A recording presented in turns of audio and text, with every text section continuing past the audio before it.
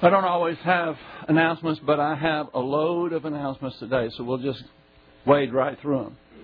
The first one is the Country Bible Church policy on CDs and DVDs and so forth. I need to put this out so we'll all be on the same page and that we'll not have any confusion. The first point is if you'd like to be on the current production list, right, please place me on the current list on a CBC lesson order form in the library and specify the current lesson series you desire.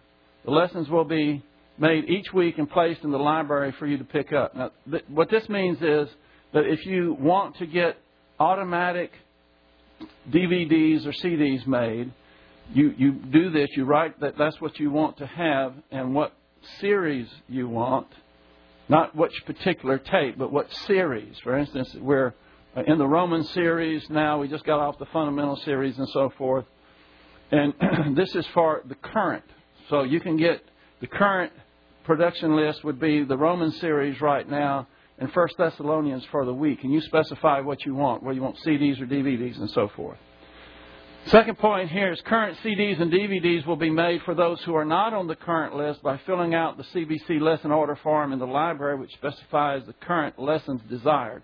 In other words, you don't have to be on a current list in order to receive whatever lessons, current lessons you want. Sometimes there might be a particular lesson that you want to get a CD or DVD of, and you just fill it out, and that particular lesson will be placed in the library the next Sunday. If you have access to the internet and our website, that would be the best way to get the lessons if you can do it that way. But we're not saying that we're not trying to discourage you from getting the DVDs or CDs from the current production list, but we only have so much time and so many people to work on these things. So you're welcome to do it, but if you can get it off the internet, that would be the best way to do it. But if you just want to get it, sometimes people get on the current list so that they can have DVDs. See, we don't have DVDs available on the internet. So if you want DVDs, you're either going to have to fill out a form for whichever lesson you want or get on the current list and request DVDs. I know I have this up here so you can see it, and I'm going to have what I have on the board back there in the library also.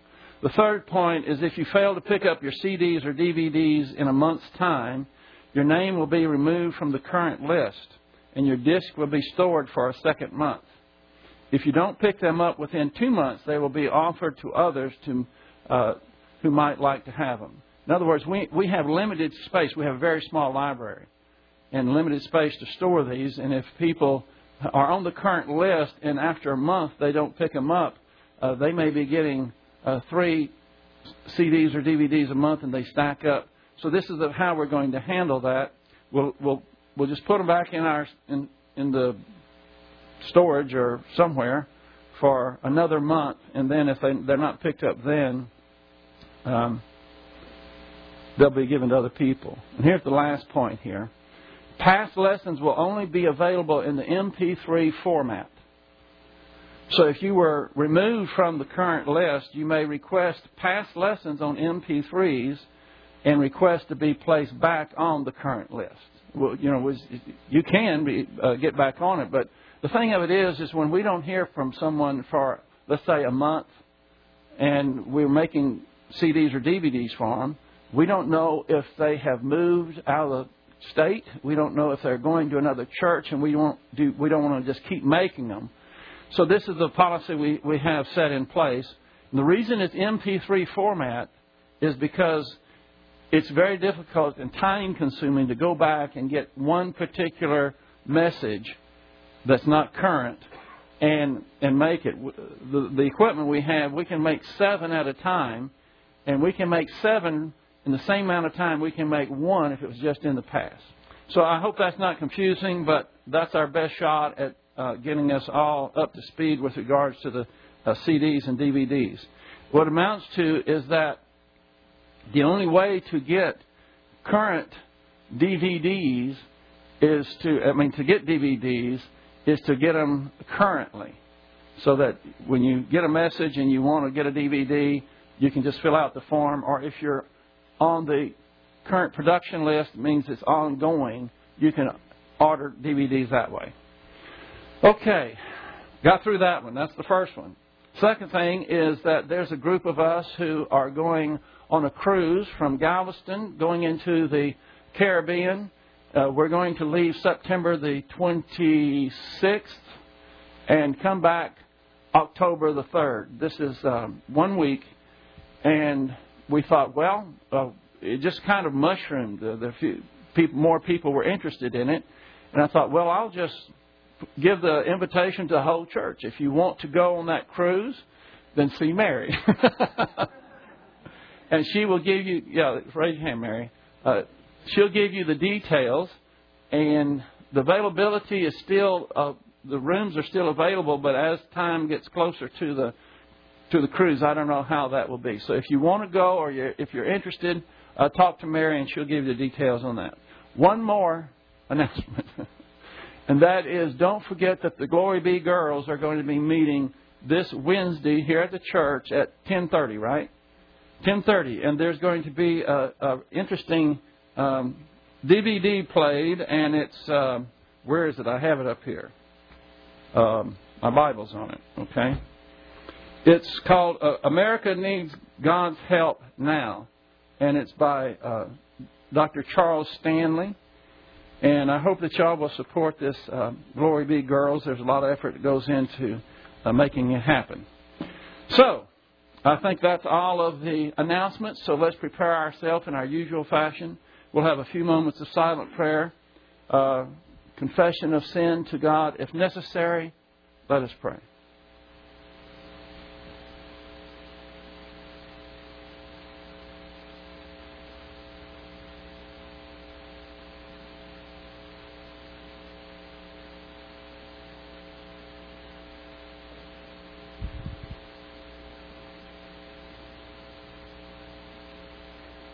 Heavenly Father, we're so thankful that you are our God, omnipotent and omniscient, and you are full of grace and mercy.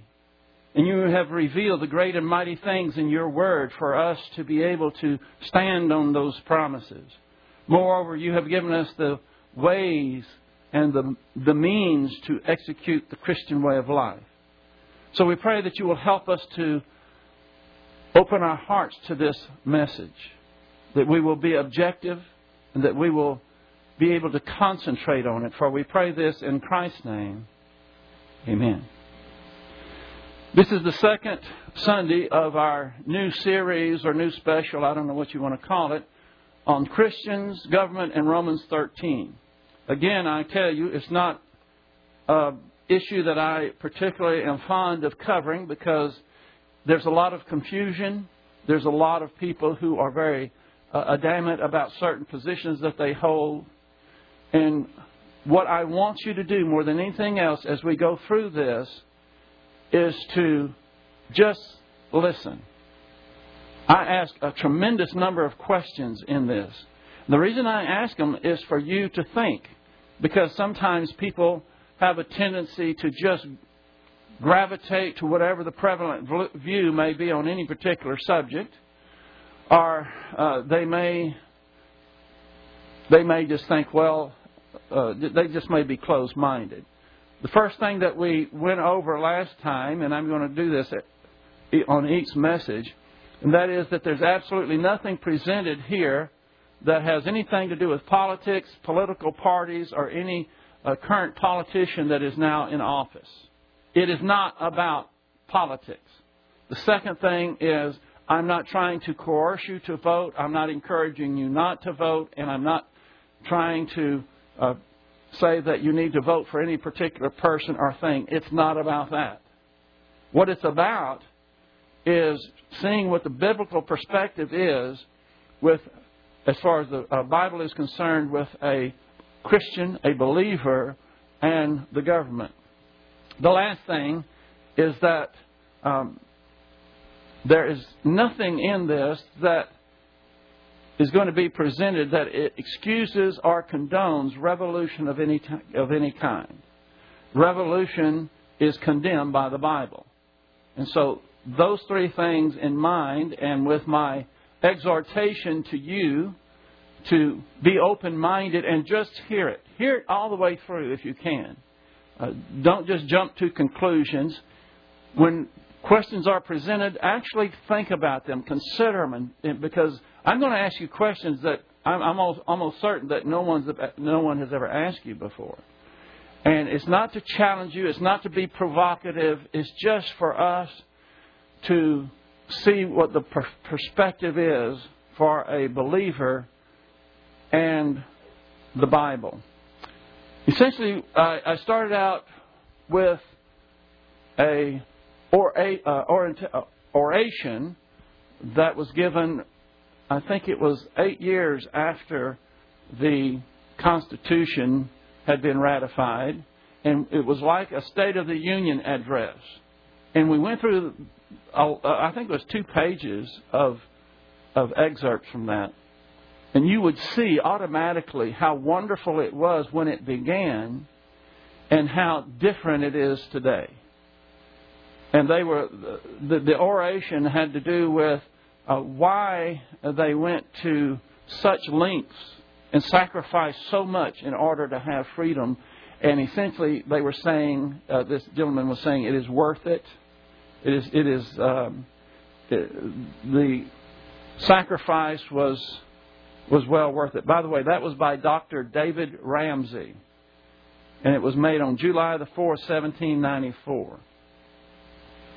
Then the next thing we looked at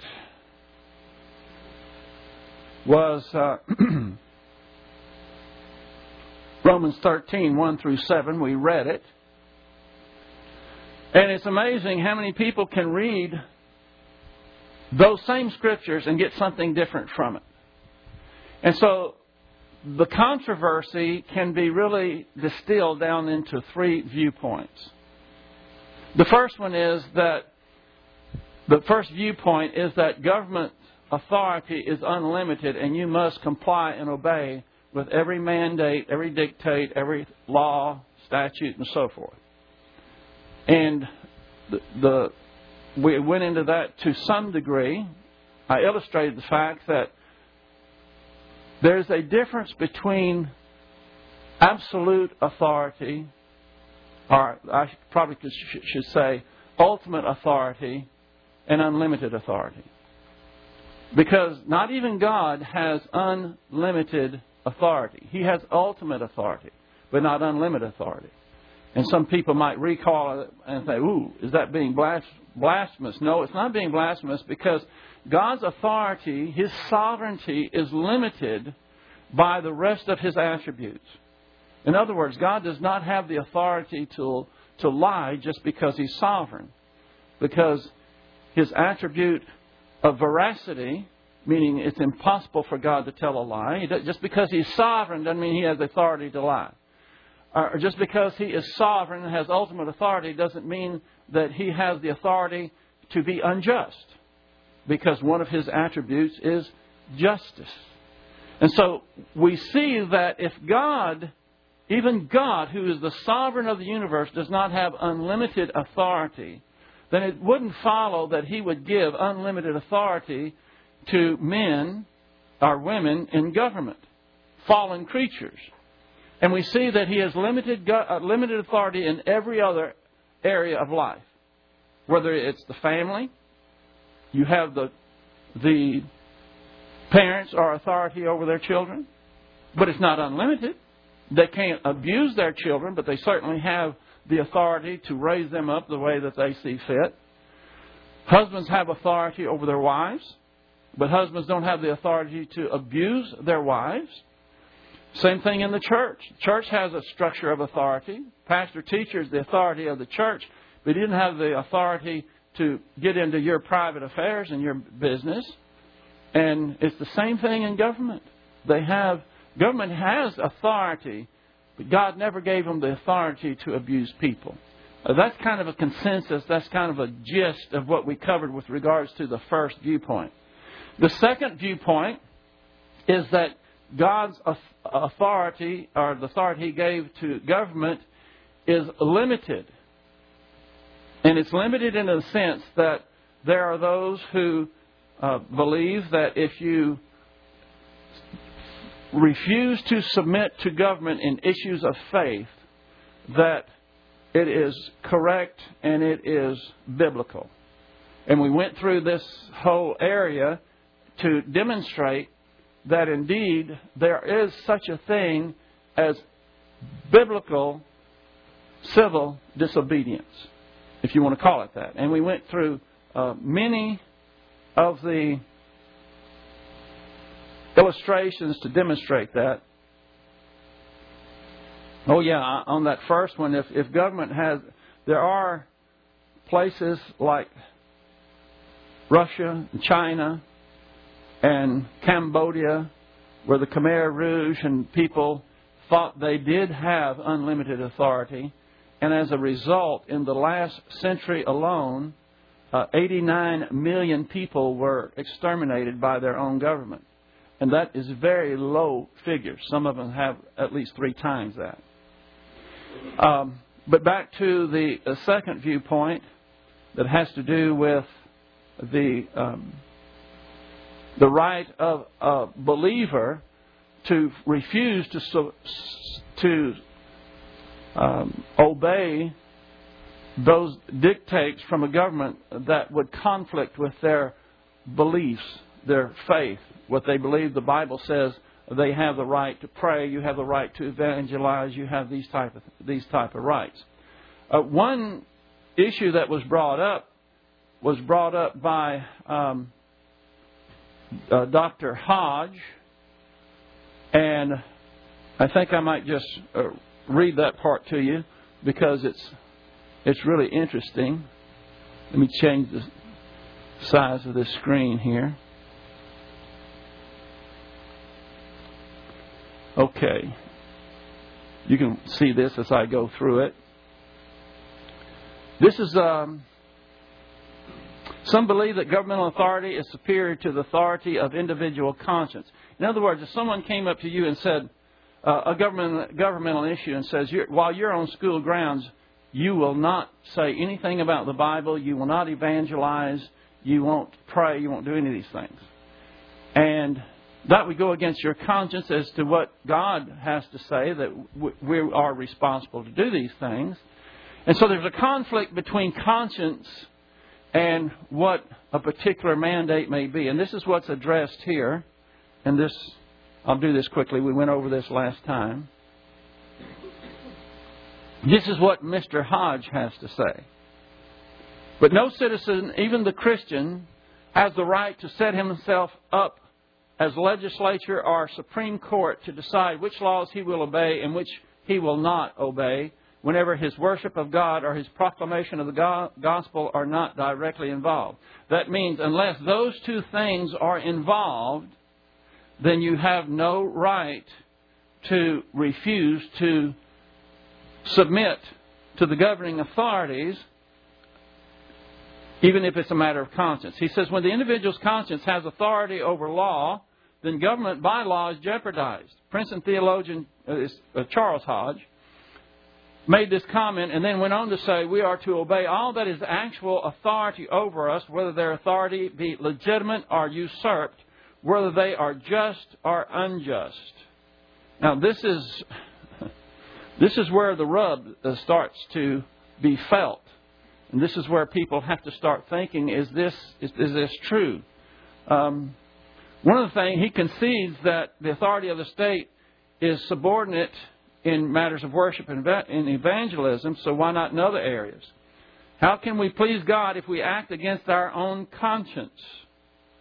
How can we be true to our conscience if we are required to obey every law, even unjust laws? And then we have Romans chapter 14, verse 23. Whatever is not of faith, meaning your conscience there, your conviction, is sin. This is Martin Luther. Boy, to stand before the authority, even the king was there, and make this statement was supreme courage. If I wish that we had a time machine and I could just click a button and we would be sitting in the audience and see him standing before the powers that be at that time and what he said. This was in 1522, before the emperor at the Diet of Worms. He said, "Since then, your majesty and your lordships desire a simpler reply, I will answer without horns and without teeth." That means he's being humble in this. He's not being strident or haughty. He says, "Unless I am convinced by the Spirit and plain reason, I do not accept the authority of popes and councils, for they have contradicted each other. My conscience is captive to the Word of God. I cannot and will not recant anything, for to go against conscience is neither right nor safe. God help me. Amen." That just nearly gives you chills to watch a believer stand firm for his convictions in that way. Oh, well, we went into some other things, and one of the comments I made here is that any government that is intimidated by the people who are making stands according to their conscience is a government that needs to be either amended, adjusted, or replaced. That's the idea that certainly the Founding Fathers had. Let's see. We're talking about biblical civil disobedience, and here are a few of the examples in your Bible where people disobeyed direct orders from a king or from whoever it was that was the established authority. In every one of these cases, what happened was God was able to bless them for it. Now, let me hasten to say this. I am not a rebel rouser. I'm not saying that we should enter into revolution. I'm saying that we have to have correct discernment when it comes in all matters, especially these type of matters. And there are times, now this was the second viewpoint that said there are times when it is proper for a believer to refuse to submit to something that would be against his conscience, be against something that he sees as a mandate from God, because after all, God is the ultimate authority of the universe and certainly has a higher standing than any government or king. So we have Exodus 1:15 through 20, where the Hebrew midwives refused to obey the command of the king of Egypt to kill the male Hebrew babies, and God blessed them for it. In fact, in Exodus 1:17, "But the midwives feared God and did not do as the king of Egypt had commanded, but they let the boys live." What do we see in 3 verses later? "So God was good to the midwives, and the people multiplied and became very mighty." We have in Joshua, Joshua 2:1 through 18, where Rahab was commanded to turn over any of the Jews that would be spying out the land. She did just the opposite. And because she did, whenever the Jews went into and took over Jericho, her and her family was spared. She countermanded what the king said. Esther chapter 5, you have Esther going in before the king. The mandate then was you just don't bop into the king's office. You don't have an audience with the king. If you go to the king unannounced, the penalty was death. She disobeyed that anyway and went to the king, pleaded her case, and as a result, God used her to save the Jews from possible extermination. Actually, there's no way that Jews can be exterminated. If you know anything about eschatology, you know why. Because God has made 4 unconditional covenants to the Jews, and there has to be Jews left on earth for Him to fulfill those promises. And all the anti-Semitism in the world, Satan and all his demons can't do a thing about it. Then we see Daniel chapter 3, verse 1 through 30. Shadrach, Meshach, and Abednego, you know about that, the fiery furnace. Kings told them, bow down to that image. They said, I don't think so. Well, no, they didn't say it that way, but they said, we will not do it. And they were not haughty in it. I love this part of Scripture when I taught Daniel 6, because when they stood before that king and he says, you're going to bow down or you're going to burn. And they said, this is so wonderful, they said, they didn't know that they were going to be delivered. We're looking at it back through history. They didn't know they were going to be delivered. But they told the king, they said, King, we know that our God can deliver us if He wants to. We're not under your control. We're under God's control. If He wants to deliver us, He can. Whether He will or whether He won't is up to Him. But know this, O King, we will not bow down. I feel like applauding. Isn't that great? Well, another civil... And what happened? God delivered them from the furnace. You know that. Matthew 2, 1 through 12. Herod told the Magi, you come back, when you find out where the child is, you come back and report to us, or to me. This is the king, highest authority in the land. They didn't do it. In fact, they got a memo from God and said, don't go back to the king, you go out this way. And God protected them. Matthew 2:13, Joseph Mary didn't stick around, allowed Jesus to be killed by King Herod. He ordered the death of the 2-year-old male babies and so forth. God countermanded the order from the king. And then here's the classic one in Acts 5:29. They told Peter, they locked up Peter and his followers and said, we will let you go if you just promise to quit all this preaching. And they said, again, I don't think so. No, they didn't say it that way. But again, they refused to do it. And what were they guilty of? They healed a person. And the people were all riled up. And so they said, okay, well, let's go to them and see what they're going to do. Excuse me, if they're going to acquiesce. But this is what they said. But Peter and the apostles answered and said, we must obey God rather than man. And so they were going to secretly let them out the back door because the crowds were creating so much fuss. But what did Peter say? We're not leaving by the back door. We did nothing wrong, and you have to bring us out before the people. See, that was essentially letting the people know that the powers that be had to subordinate to which really was what was right. And then there's all these other illustrations. Let me press on. I'm still reviewing, having got to where I'm trying to get to. Okay, here we go. Biblical civil disobedience and revolution are not the same thing. Biblical civil disobedience is resistance which is defensive. It's not on the offensive trying to overthrow anyone. It's just saying, on my conviction, no, I won't do it. Whereas revolution is aggressive, which is offensive in nature. God does not advocate nor condone revolution against authority. Anytime you try to overthrow an authority, then that's revolution. Now, the Revolutionary War and the Civil War are not examples of revolution, but of legitimate resistance to tyranny. The Revolutionary War is a misnomer. That means it's misnamed. It's not a proper name. And would be better referred to as the War for Independence. The colonists did not attack England, nor did they try to overthrow it. They simply could no longer tolerate the oppression of King George, so they declared their independence. That is not revolution. They never attacked the king. They didn't launch, let's get the navy together and let's go over here and we're going to overthrow England. That would be revolution.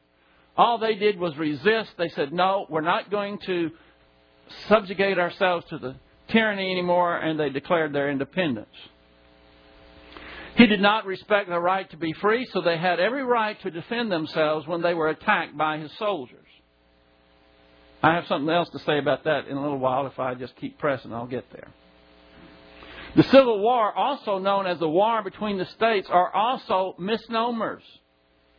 I don't even use those terms anymore, and yet that's what this conflict is known as the Civil War, or the war between the states, and neither one of those designations are proper. And here's why. The southern states did not try to overthrow the U.S. government, nor did it attack the North. so it should not be classified as a civil war. They were trying to, it's not a revolution. They didn't do that. The southern states seceded from the Union, which they had the right to do, and formed a nation called the Confederate States of America.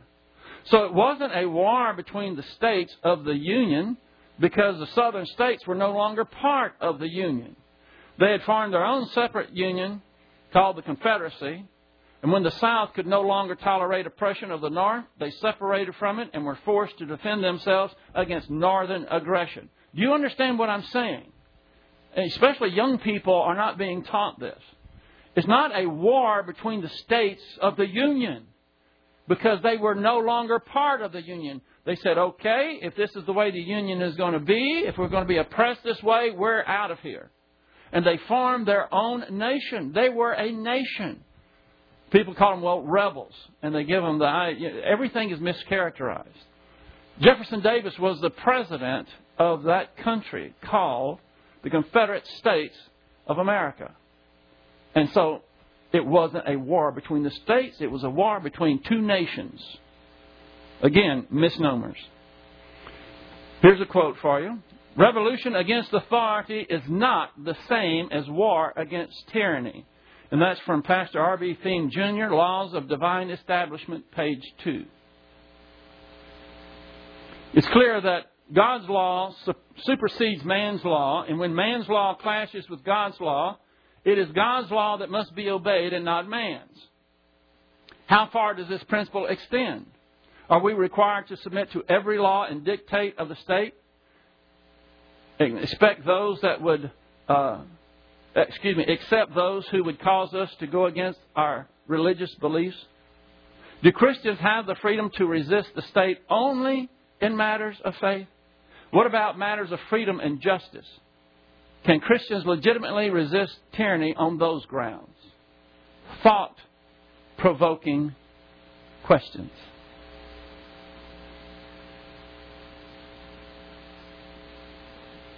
Where am I? Here I am. Those who embrace viewpoint 2 would say no. They would say the only time that you can resist tyranny or oppression is if it's in matters of faith. Now we go to viewpoint number 3. And we're on new ground. I didn't cover this last time.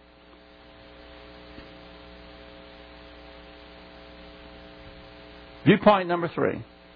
Those who hold this viewpoint believe God limited the authority of government not only in matters of faith, but also in matters of freedom. This certainly was the viewpoint of our founding fathers because they believed these 4 things. First of all, God has given all mankind unalienable rights, including life, liberty, and property.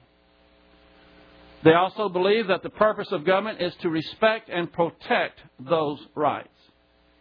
Third, when government abuses those rights, it loses its right to govern. That's certainly what the southern states did. They understood that. And then the fourth is resistance to tyranny is obedience to God. This became the slogan of the colonists. It was their battle cry. Were our founding fathers wrong to resist the tyranny forced upon them? Think about that one. Is the Declaration of Independence something to be proud of, or is it an example of men who disobey God by going against His established order of authority? Here's some excerpts from the Declaration of Independence.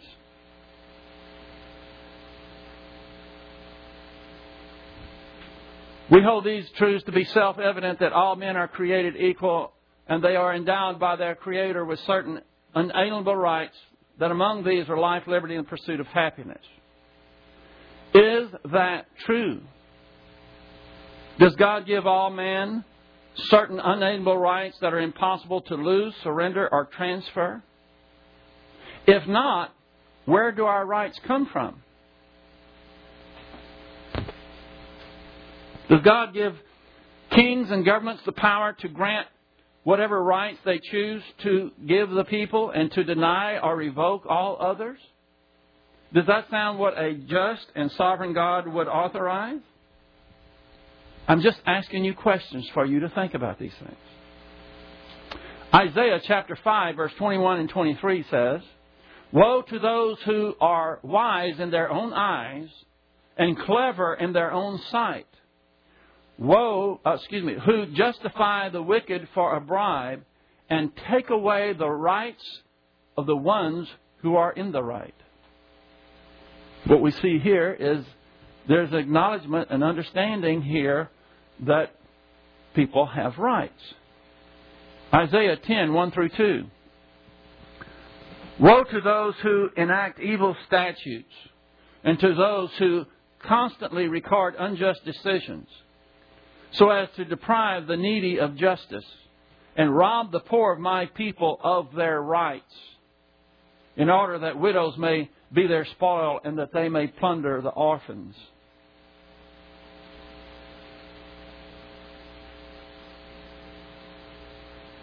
The next phrase from the Declaration of Independence. Do you notice I'm going much slower than last time? I was excited. I just wanted to get to it. So these are very thought-provoking questions, very serious questions.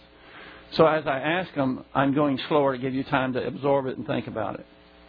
That to secure these rights, governments are instituted by men.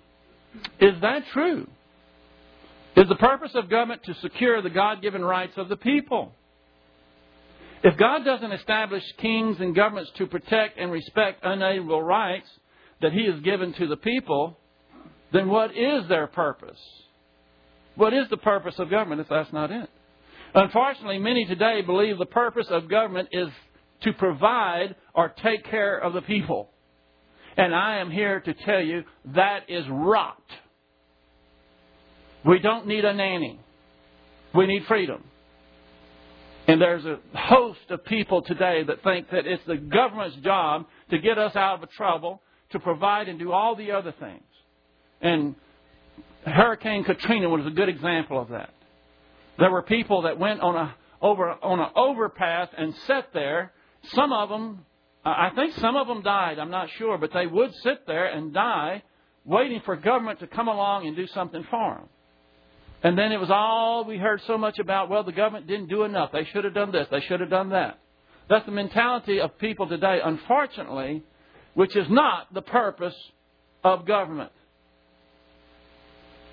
There was a time that when a tornado or a hurricane or something like that happened, it was the neighbors and the churches that were Johnny on the spot. And they would take care of the people, and the government was out of it.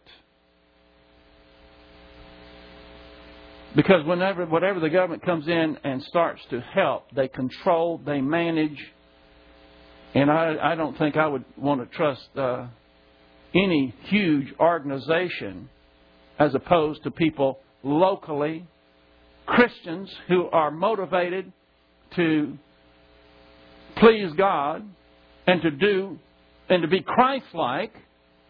That's the motivation. Well, I'm going to get off. I could wax on that, but I'm backing off. That's an important point because there's so many people today. Well, what's the government going to do about it? If anybody ever asked me, what do I think that the government has to do about it? I would say, stay out. That's what they need to do. Well, I told you I was getting out of there. Deriving their just power from the consent of the governed. Is this true? Do those in government derive their power from the people? That would mean that those in government are the servants of the people. Their job is to protect the rights of the people. If they get their just power from the consent of the governed, that would be the people, then that would mean they work for the people. They are the servants of the people. And I'm saying, is that true? That whenever any form of government becomes destructive to these ends, that means protecting the rights of the people, it is the right of the people to alter or to abolish it and to institute new government. Now that came right directly out of the Declaration of Independence, one of the most revered and hallowed documents in our land. And I'm asking you, is this true? Is this one of the God-given rights of the people to alter or abolish a government that no longer protects or respects the rights and institute a new one? Is this true? Do we have that right? If the answer is no, then we should condemn the Founding Fathers along with the Declaration of Independence and the Constitution and the Bill of Rights. It is inconsistent and contradictory to claim that it's wrong to resist government when freedom is on the line and then praise and celebrate those who did that very thing.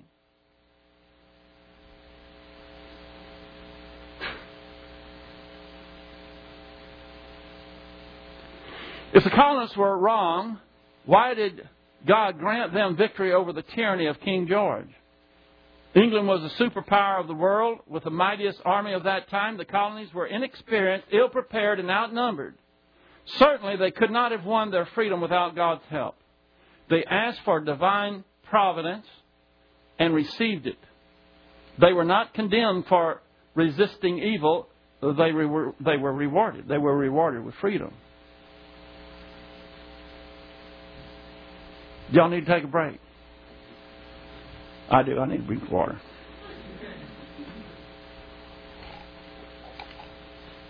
Now remember, there's much, much more coming, and I'm taking this a bite at a time, and I want you to just think about these things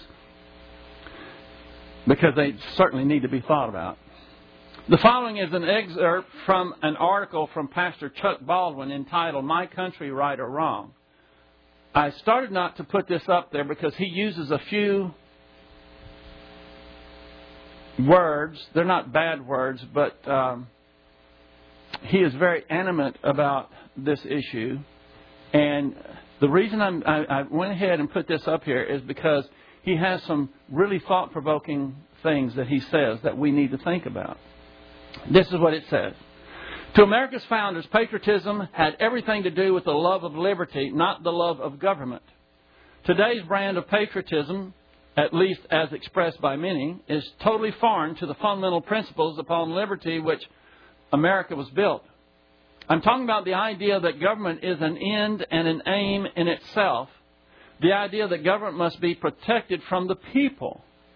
The idea that bigger government equals better government.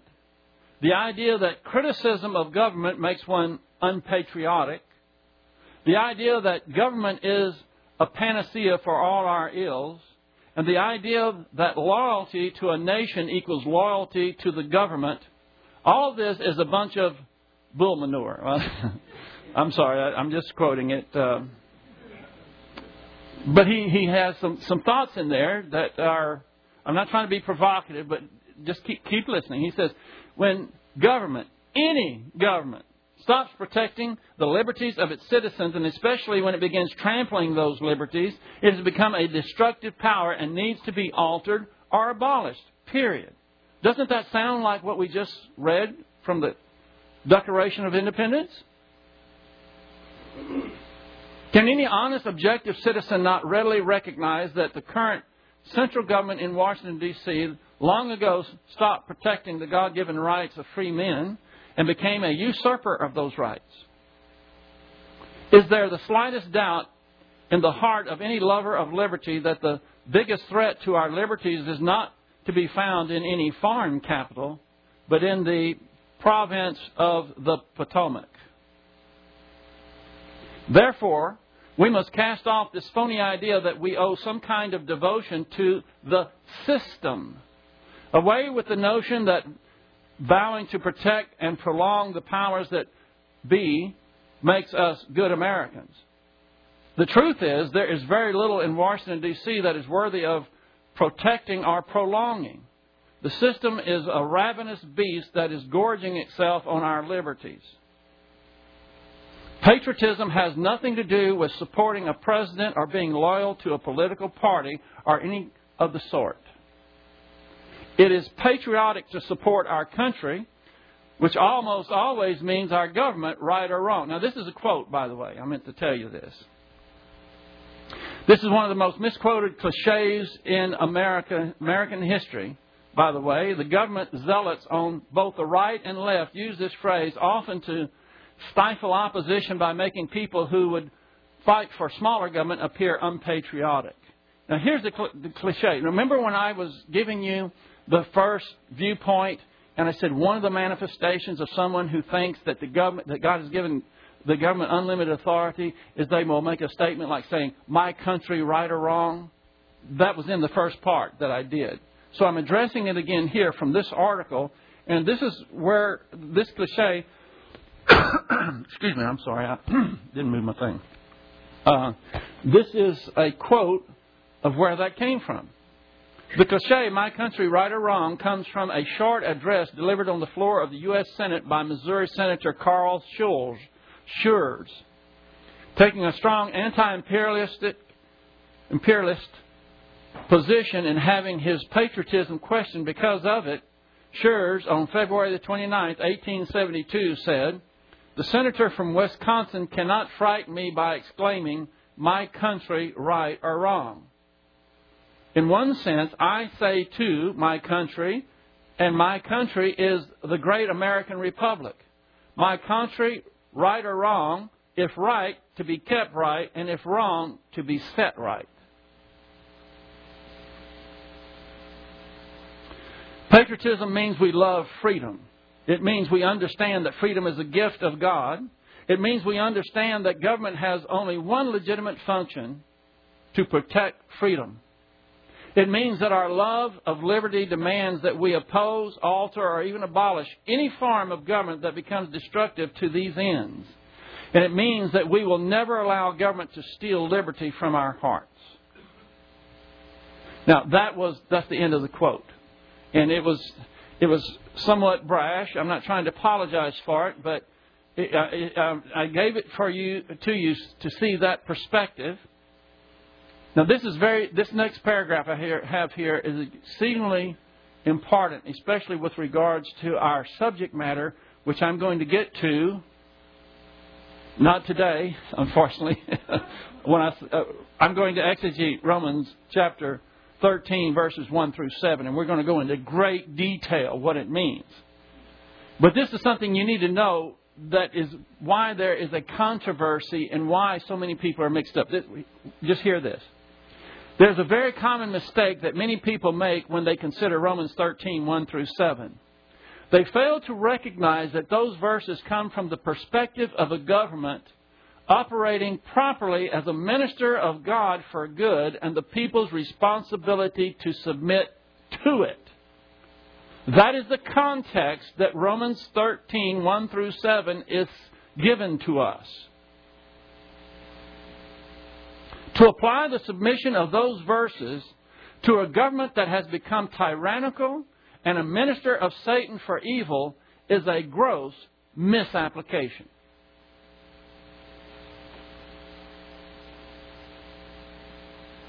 What should Christians do when their own government becomes their enemy? Do they have any recourse? Of course they can pray, but does God give them the right to defend themselves? He gives them the right to defend themselves against criminals on the street, but what about the criminals in office? Criminals in office have the power to do much more harm than the criminal on the street. Many believe that the solution is to vote the criminals out of office. But what if nearly every office holder and candidate running for office are liars? People find themselves voting not for the candidate they can truly support, but for a candidate who is the lesser of two evils. What do you wind up when you vote for the lesser of two evils? You wind up with evil. This is a quote from the New American Magazine, July 5, 2010. All of our political and military leaders pay lip service to this rule of law, and all of them solemnly swear to uphold, obey, and defend the Constitution. However, for many of them in this area, as in so many others, their oaths of office are meaningless, empty words that they regularly ignore and willingly violate. End of quote. The Declaration of Independence, the Constitution of the United States of America, and the Bill of Rights are the safeguards we have against our own government enslaving us. When the government is no longer bound by the chains of the Constitution, there is tyranny. Here's a quote from Thomas Jefferson. In questions of power, then, let no more be heard of confidence in man, but bind him down from mischief by the chains of the Constitution. Only the foolish or naive think that kings or governments will restrain themselves. And when the people allow government officials to routinely break their oaths of office without holding them accountable, freedom is lost. Now, this next question here may be the most important question in this whole series. But how can Christians hold government officials accountable if they believe that the Bible requires them to submit to governmental tyranny? I think any rational person would recognize that whether it's a king or whether it's a group of men in a government, whatever it is, when they have power, the tendency is not to restrain power, but to increase their power. And the question is if we don't have the right to hold them accountable, then there's going to be a loss of freedom. But here's the question. Again, how can Christians hold government officials accountable if they believe the Bible requires them to submit to governmental tyranny?